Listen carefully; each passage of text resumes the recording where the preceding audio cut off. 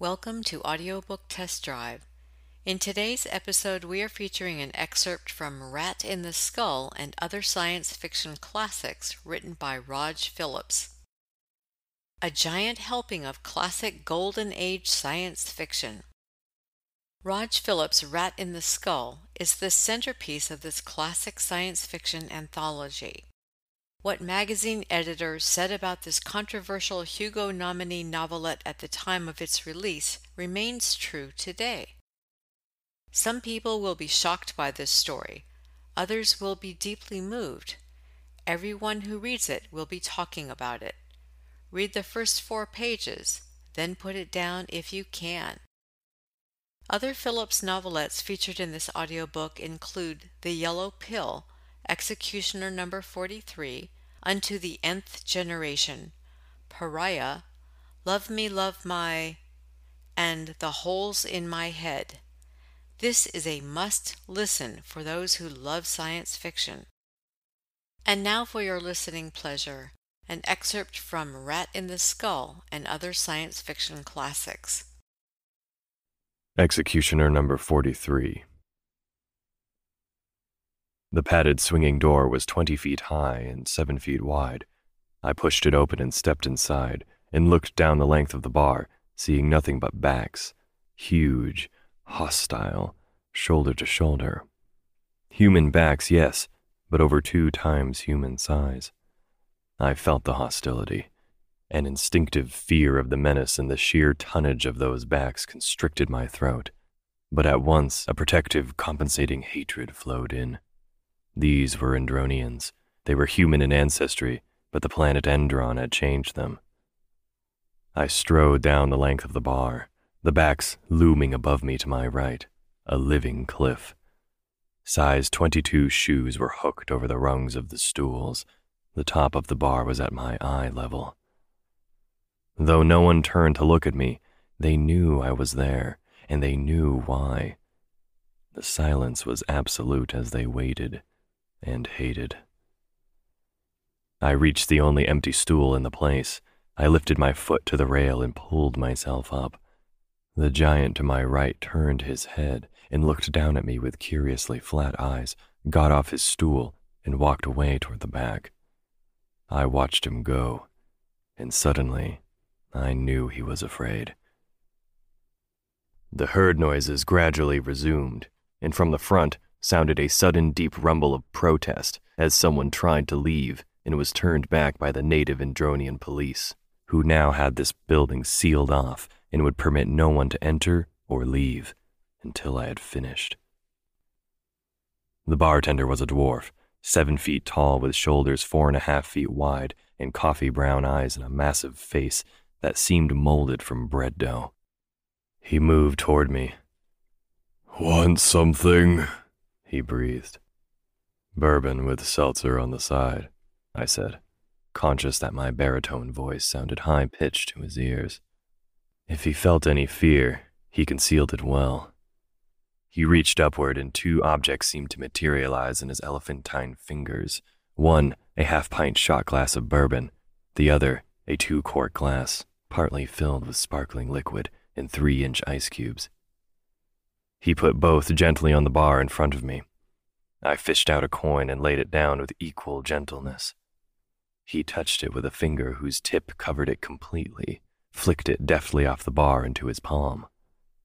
Someone slipped onto the stool to my right. It was a blonde with a husky voice who said, "Buy me a drink, handsome."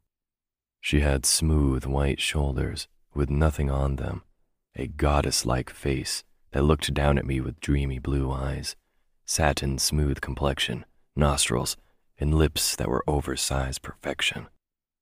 I saw dreams lurking in her eyes, and sick fear. I thought of Nalda, my wife who had gone after I lost 2 fingers on my left hand. The same sick fear had looked out of Nalda's eyes. I glanced at the dwarf and returned to my study of the fear in the girl's eyes. The lazy smile on her lips congealed. She made an imperceptible motion to slide off the stool, caught the dwarf's equally imperceptible shake of the head, and remained where she was. "Sure," I said, finally.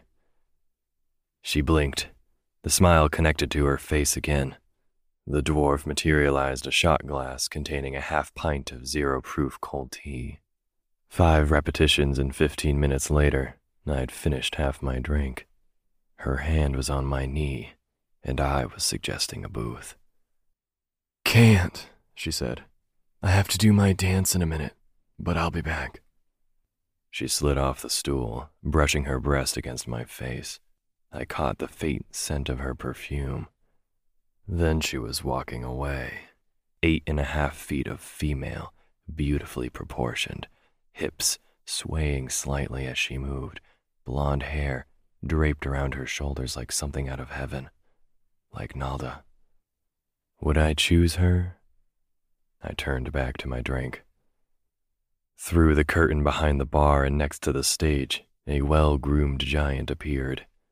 The pads under the smoothly tailored sport coat he wore pushed his shoulders out to an artificial width of fully 6 feet, which his 13 feet of height could carry easily. He sat down on the table-sized piano bench, pulled his trouser legs up to preserve the razor crease. His enormous hands played over the 2-inch wide piano keys in an experimental melody with a swift and casual expertness. I watched him. I had played the piano once myself, a long time ago. His sleek head, huge as a hippo's, turned slowly as he surveyed the semi-darkness of the crowded bar, pausing only briefly as his eyes rested on me. His left hand reached inside his coat and extracted a cigarette 1/2 inch thick and 10 inches long, while his right hand carried the swift melody and his eyes went on searching the lineup along the bar. A mammoth lighter appeared in his left hand. A small brush fire burst into life, moved up the end of the cigarette. Clouds of thick smoke billowed from the huge nostrils, the big lips. The rhythm of the melody being carried by the right hand changed subtly. The left hand joined in. I gripped the edge of the bar to still the ache in my fingers, my soul. And the girl who had left me swept onto the stage on 5-inch heels, trailing yard upon yard of evening dress, put on only so that it could be taken off during her strip. "She's good," a voice to my left breathed at me, so low-pitched I could feel the individual vibrations. I glanced up at the man's face, the worry in his saucer-like eyes.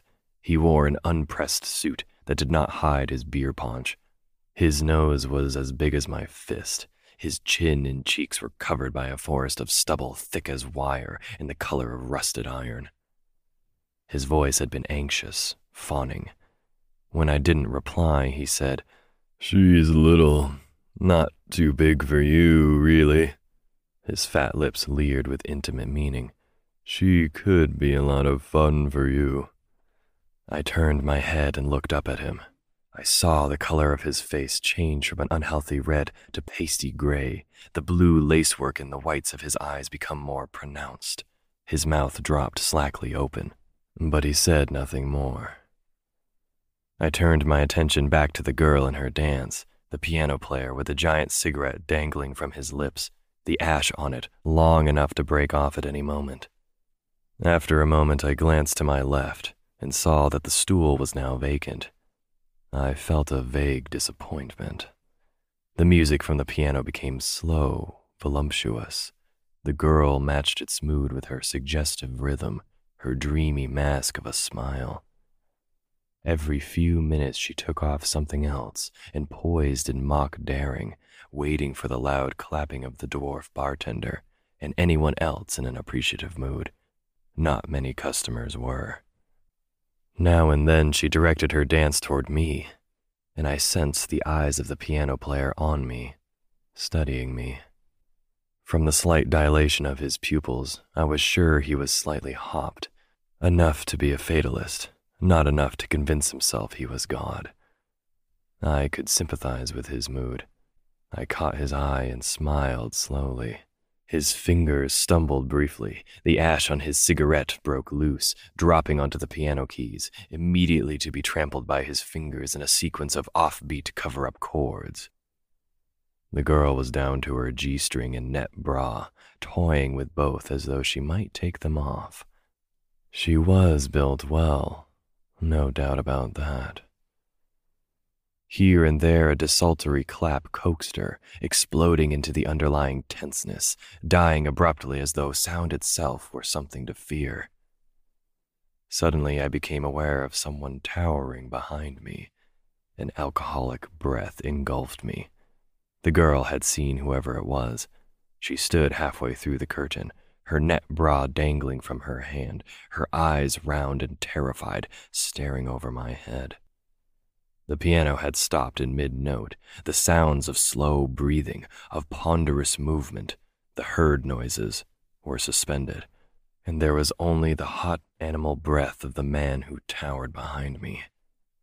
I could feel his mood, hatred of me and what I represented, contemptuous dismissal of the cost to his race if he touched me, a growing urge to crush me, feel my bones snap under his probing fingers. An enormous hand clamped onto the edge of the bar, a wrist thick as my waist, extending upward into a sleeve that could have fit over my shoulders. The veins stood out on the hand like water hose, the fingernails were ugly slabs. A gigantic bulk brushed against me. Weak with relief, I realized the man was sitting down on the stool to my left. I looked up past the enormous shoulder to the face. The lips were leering, the bloodshot eyes focused on me. An almost sub-audible voice roared from his lips. "Who you gonna kill, Earthman? Who you gonna kill?" It was followed by a gust of gale-force laughter, accompanied by a stench that was bad breath magnified 1,000 times. I stared up into his eyes. His laughter ended abruptly. He licked his lips with a soft plopping sound that seemed abnormally loud. "I haven't made up my mind yet," I said finally, my voice seeming to echo shrilly in the silence. Abruptly, the piano jarred to staccato life. The herd sounds resumed their normal tempo. The giant licked his lips, his tongue a huge slab of jaundiced meat. I turned away. A new stripper had moved onto the stage, at least 11 feet high, and wide. Wide? I had never seen anything as wide. Each of her breasts must have weighed 50 pounds. Her buttocks were pachydermic. I noticed just before I stopped watching her that her feet were relatively small, and there was a certain grace to her dance. After that, I watched the piano player's hands move over the keyboard, and in my mind the memory of long-forgotten audiences, my own piano, rose and died. And in my ear the husky voice of the girl who was not Nalda whispered, "Hello again, honey." I dropped off the stool to the floor, and as we moved toward the booths in the back, she took my hand. I felt its softness, its warmth. It wasn't much larger than mine. She was, I began to realize, very small for a giant, and very beautiful. The music of the piano player followed us, and when we reached a booth, she slid in without releasing my hand and pulled me in beside her. Under the table, she placed my hand against her thigh, holding it there. Her eyes were very bright. She slumped down until she seemed a little taller than I and said, "Kiss me, darling. Please, please kiss me." "Sure," I murmured. "Sure." Her lips were hot, feverish, hungry. Her body trembled under my touch. Her eyes remained open, too bright in the darkness. Her hands reached around me, dug into my back, pulling me closer. Fear clothed her. Fear and something else. She moaned softly. I pulled away from the kiss and her lips remained formed, her two bright eyes staring without seeing. Glistening tears had formed in them, and as I watched, they spilled out, forming rivulets on her cheeks. With sudden irritation, I pulled all the way away from her. Her eyes focused on her surroundings, then on my face, bewildered. "You feel it too," I said harshly. "I can't help it," she said. Her lips quivered. "I tried." And then, in a flat voice, "I suppose you will choose me to kill." Instead of answering, I brought out my cigarettes, king size. She accepted one. It was small between her lips, but not as small as it would have been between the lips of the piano player. My lighter flared in the gloom. I lit our cigarettes, then held the flame near to the face of my wristwatch. It was 10:45, an hour and 15 minutes to 12. "I don't want to die," she said, not looking at me. "Few of us do," I said. "I know it should be someone like me," she rushed on, unable to stop. "I'm no good. I want to die sometimes. Sometimes when I go to my room at the hotel, alone. My stinking room at the hotel." Her voice was ragged. She gripped my arm. "Look," she breathed. "You have how long? An hour? Maybe a little longer? Let's go to my room. I'll make you happy. I promise. We can set the alarm for 5 minutes of 12, so we don't forget. Then when it's over..." "Sure," I said tonelessly. "Then I could kill you." "But then I would be willing." She brought her hands up and clamped her teeth on her finger, her eyes wide. "Sure you would," I said. "But do you think it's easy to kill someone? Let me tell you, sometimes it's easier to die. Let me tell you something. Remember when you were finishing your dance and that drunk stood behind me? I hoped he would kill me." "But that would have meant a whole city," she said. "The price for the death of an executioner." "I know," I said. "Selfish of me. So instead, I'll kill someone before midnight, and I'll live to remember it for a long time." "Wouldn't it be better to have some pleasant memories with it?" She stumbled. "Please, we can slip out of here." "No," I said. "Please." She tried to pull me against her. "Please, and then you can kill me." "No," I said, and shoved her away. She hung on, and I said, "God damn you, no!" I lifted my hand to hit her, to beat her, to strangle her. Then suddenly she was in focus, and she was not Nalda. I pulled out a cigarette, and my hand shook. "Who is it?" I said. "Who are you trying to protect? The dwarf?" Alarm, relief, then cunning played over her face. "Yes," she whispered. "It was Shorty. I love him." She gripped my arm suddenly, words rushing out. "Please don't kill him. I'm going to have a baby, and Shorty, he's going to marry me." "Nuts!"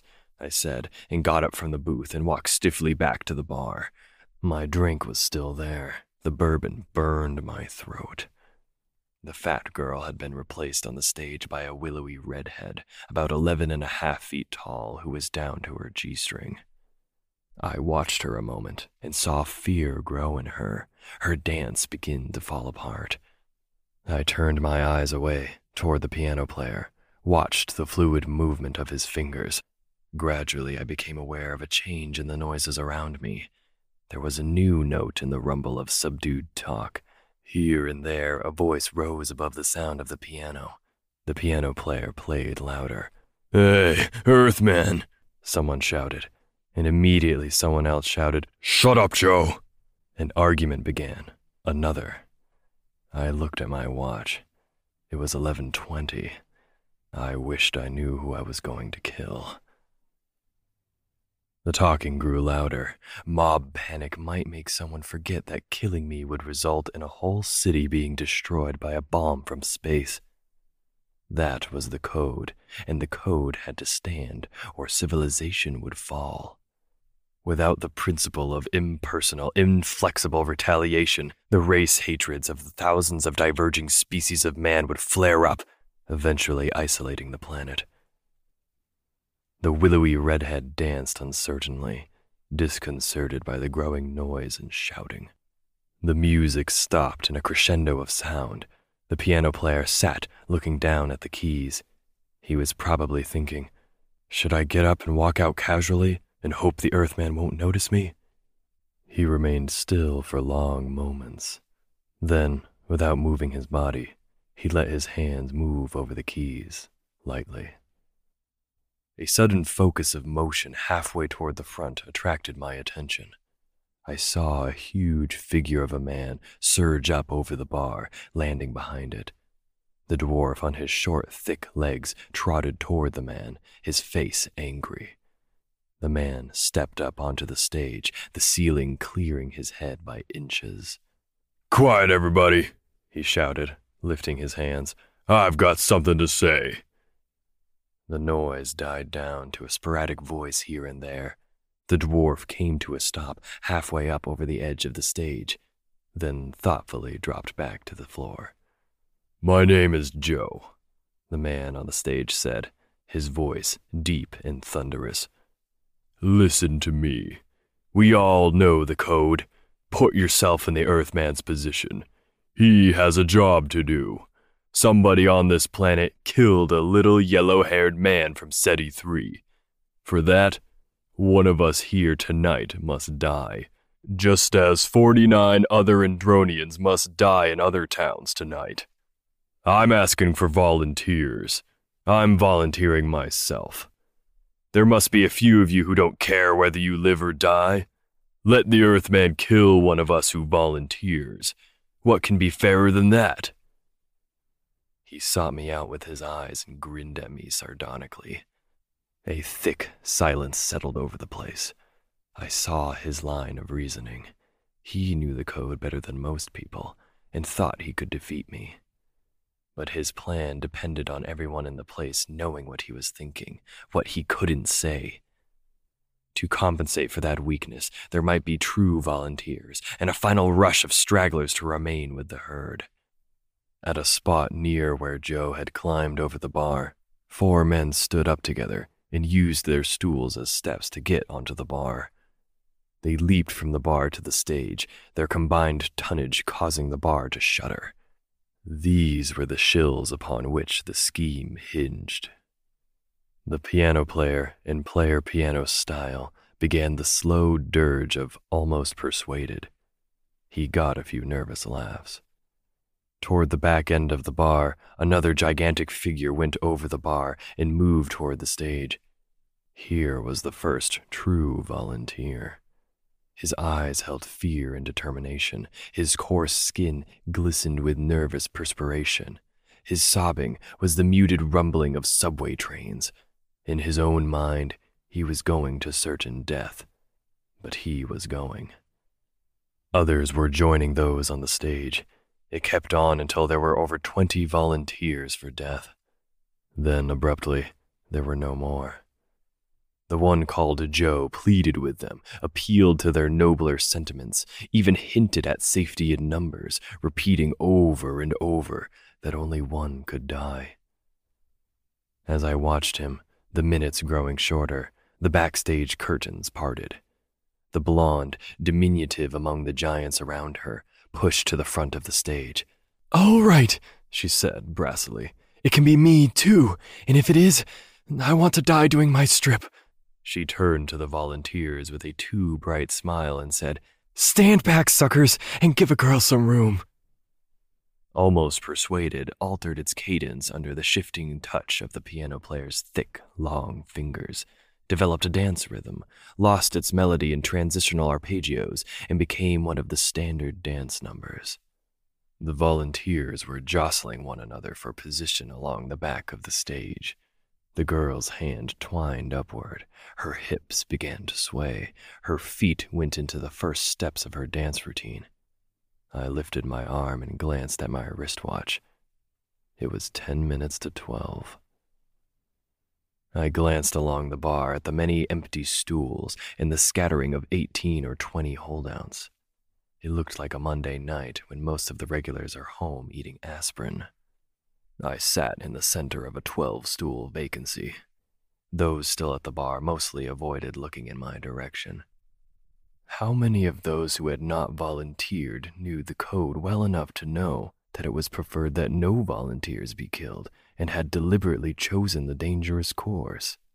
Those were the really brave ones. I was glad I could not tell which were the brave ones.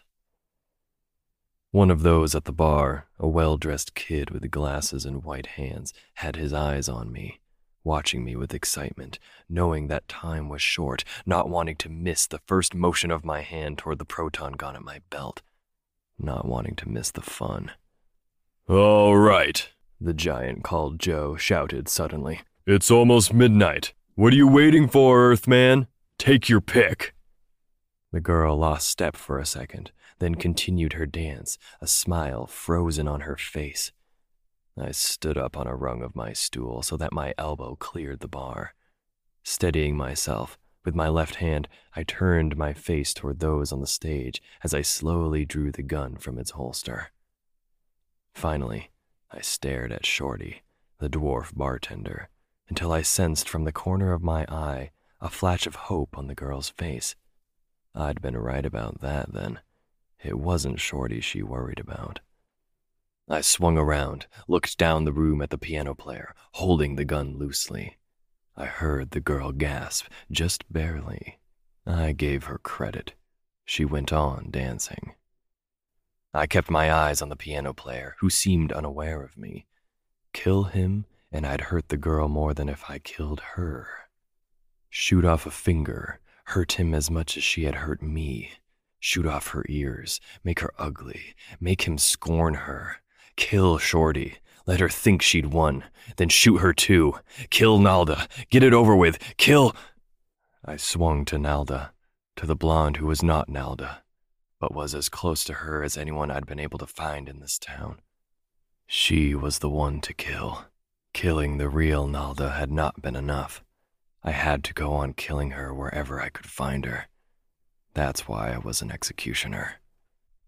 I opened my mouth to call her and tell her what I was going to do, make her die just a little before I fired. My hand shook. I closed my mouth and sat back on the stool for a moment. Then I stepped down to the floor, lifted the gun, aimed quickly, pressed the trigger. The proton charge, moving at 2/3 the speed of light, left the sterile scent of ozone. The piano stopped in mid-chord. The blonde screamed. Down the bar, the sick, excitement-hungry kid with white hands toppled from his stool, a black hole in his chest. His glasses smashed when he hit the floor. There was a growing rumble of sound behind me as I walked to the great swinging door. I didn't listen. I was trying to think why I'd done it. It had suddenly come to me back there that you can't kill anybody more than once. That one girl is just one girl with just one life. And the stupid, unimportant little thing that made me know that was the fact that when I opened my mouth to talk to the blonde, I realized I didn't even know her name. We hope you enjoyed listening to this excerpt from Rat in the Skull and Other Science Fiction Classics. If you would like to hear the entire audiobook, it can be purchased at Amazon.com, Audible.com, and iTunes.com.